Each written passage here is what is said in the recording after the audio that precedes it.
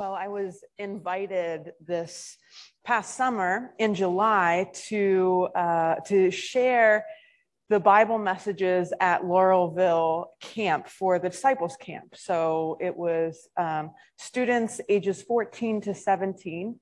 We gathered over 5 days, and we had 9 45-minute sessions digging into this passage of the Beatitudes. So I guess what I'm telling you is buckle up, because 9 45-minute sessions, we're going to be here for a while.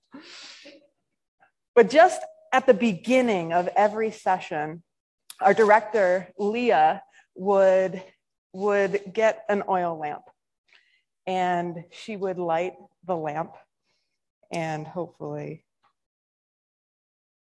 it goes well.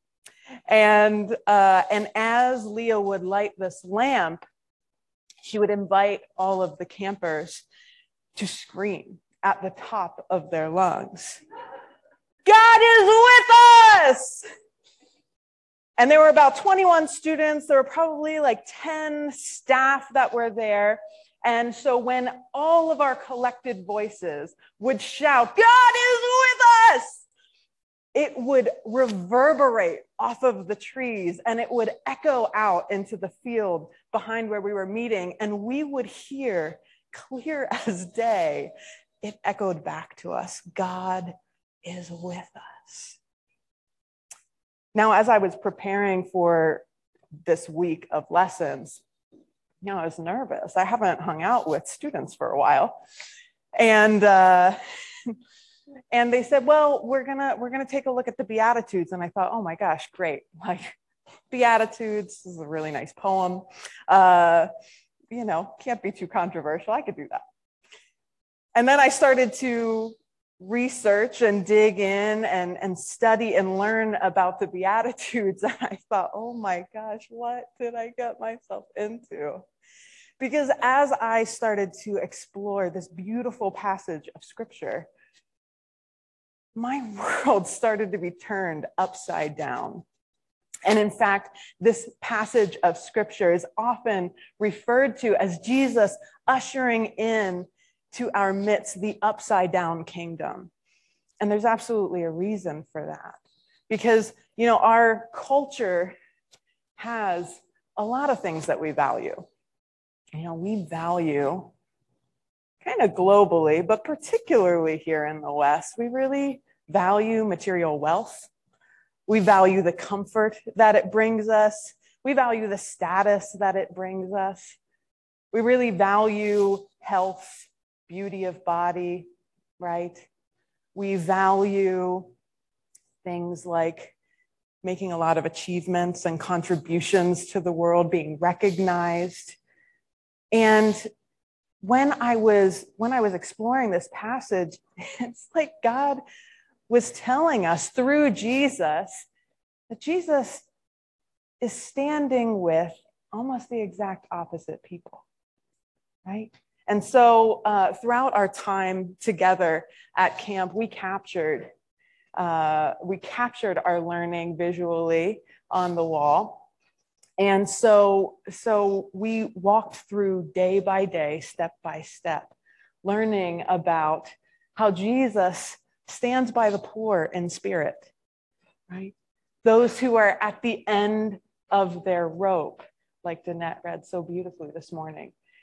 People who are crushed, people who are living in poverty, right? And he says, theirs is the kingdom of heaven. Not even theirs will be the kingdom of heaven, but theirs is the kingdom of heaven right now. And God tells us, blessed are those who mourn, who have suffered loss, who've experienced an unexpected change in life. People who are heartbroken and grieving.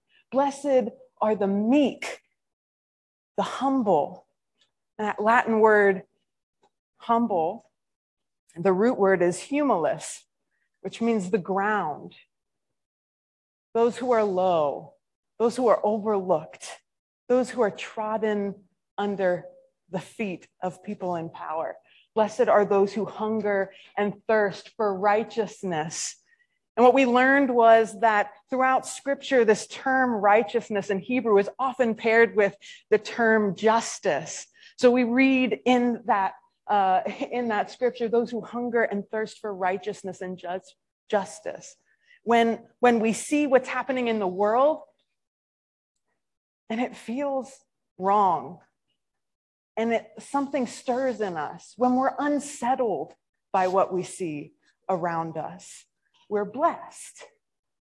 And blessed are the merciful, those who maybe have space and power to punish others, but they choose something different, right?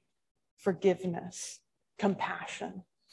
Blessed are the pure in heart, those whose inside life matches what is projected outside, right?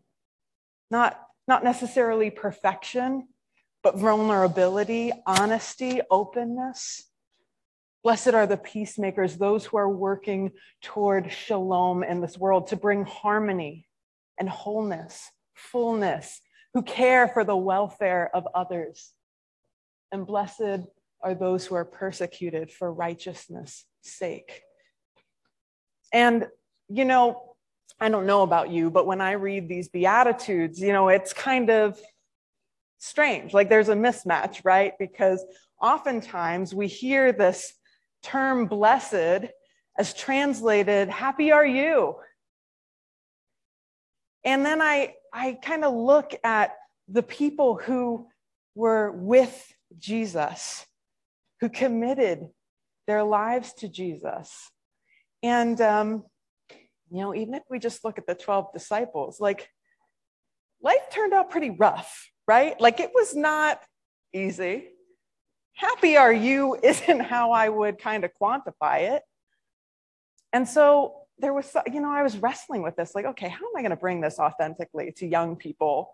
Because, young people particularly can kind of see through stuff pretty clearly. I don't know if you've found that, but I have found that.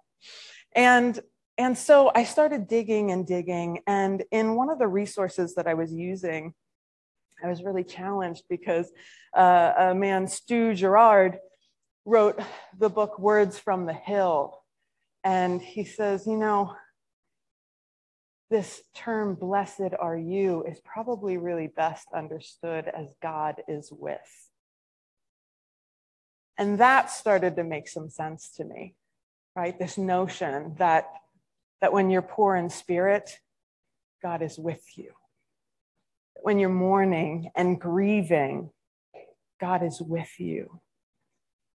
When you're striving to bring peace in a really violent world, which is an unpopular thing to do, God is with you. And so this blessing, more than happiness, is presence. And that really shook me up a bit. Because as Jesus is talking about this stuff, another way that this passage commonly gets interpreted is as kind of like a checklist, right? Like, okay, am I not too wealthy? Am I not too happy all the time, but, not too sad because, people don't like it when you're sad. You got to have a positive outlook. And, am I merciful? Am I very forgiving of anyone who does anything mean to me? And am I really working to bring peace in the world? Because honestly, like I can sit pretty comfortably in my house and kind of do nothing. And no one's holding me accountable to that except Hannah, right? And I thought, the checklist notion seems to really combat this notion of being pure in heart, that the inside world is matching what we're projecting to the outside world. And what I noticed was that in my own life, when I've experienced some of these things, that the presence of God often comes to us through those around us.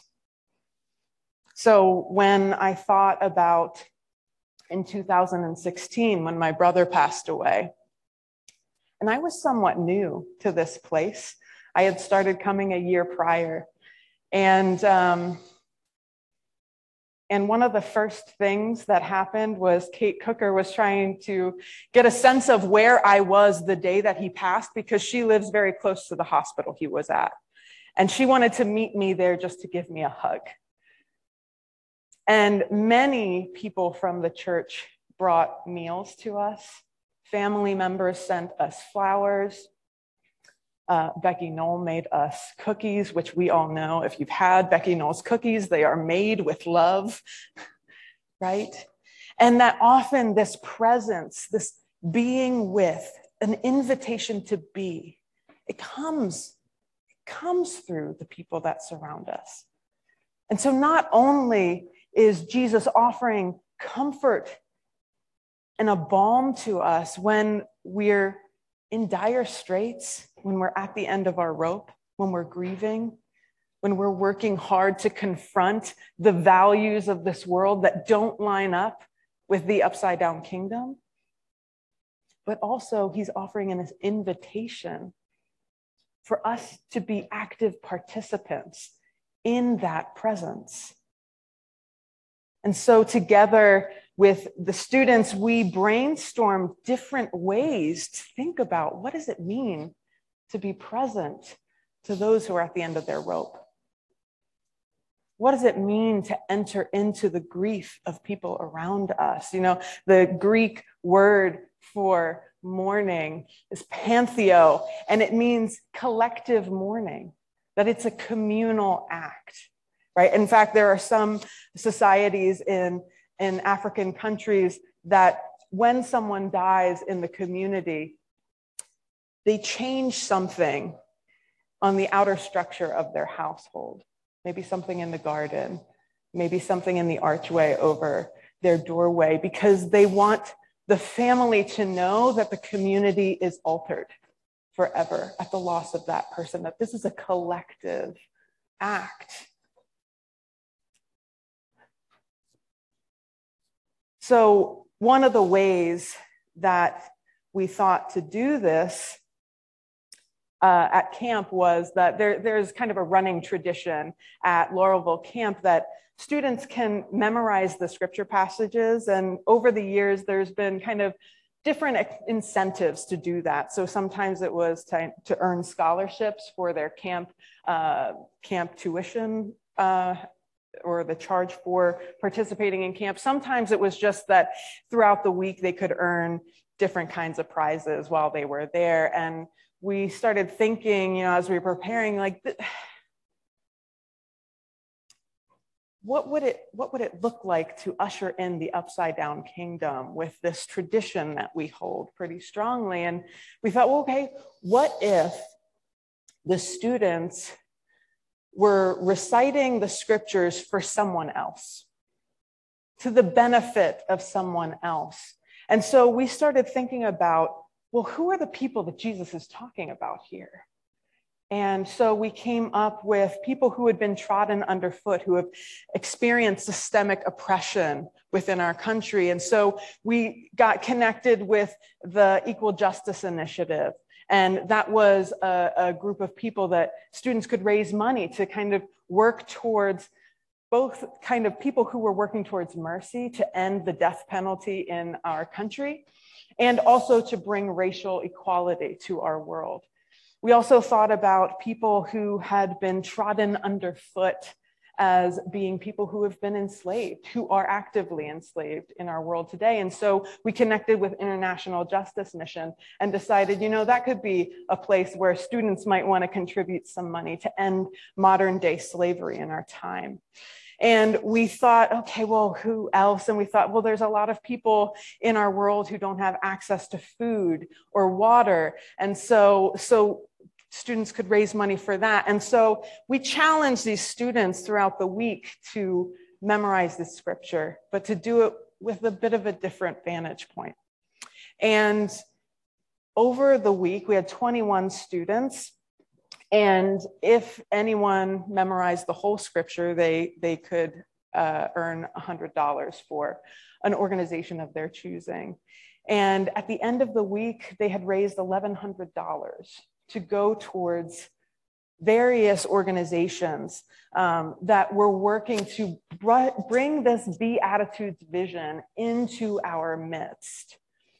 And it was so moving and inspiring. And as I think about this Beatitudes vision, and what it takes, I have to say I left that week feeling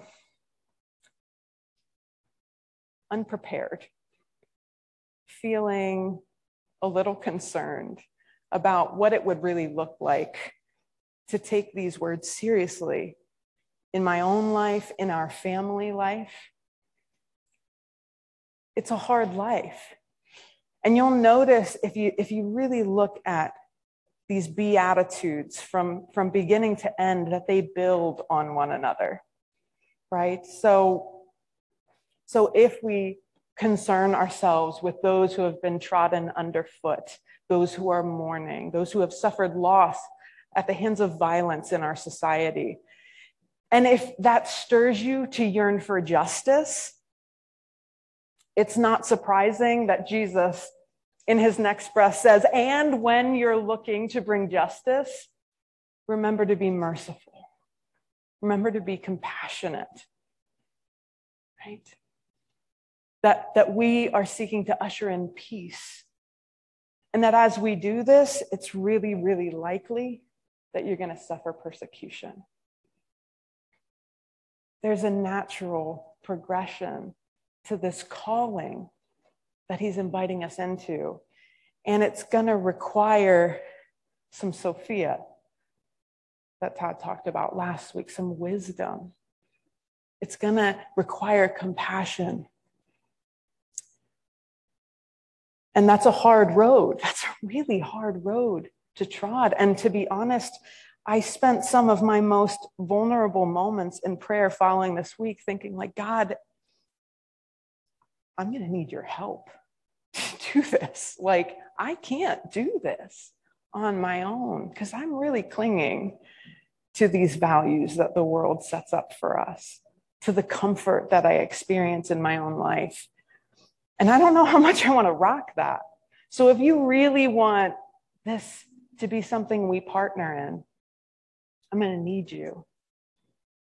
And I felt so clearly a response of, Elisa, that's the blessing. The blessing is presence. And so as we seek to do this as a community, it's a really beautiful vision to return to again and again together. And I just want to end with really a poem by a musician named Strawn. It's called Never Alone.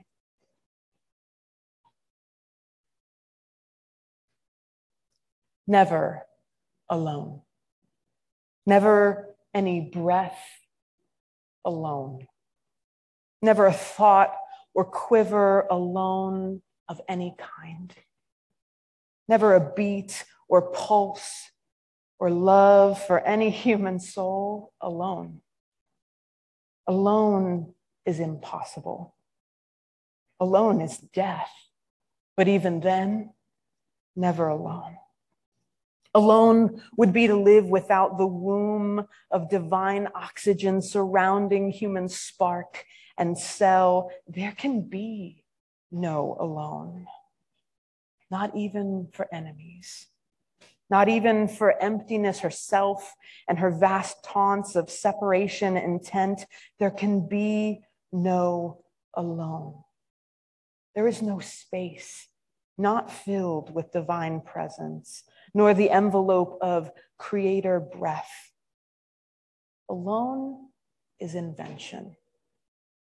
It's lowbrow imagination built to shelter human shame, the weapon that tried to slay its maker, yet even still, never alone.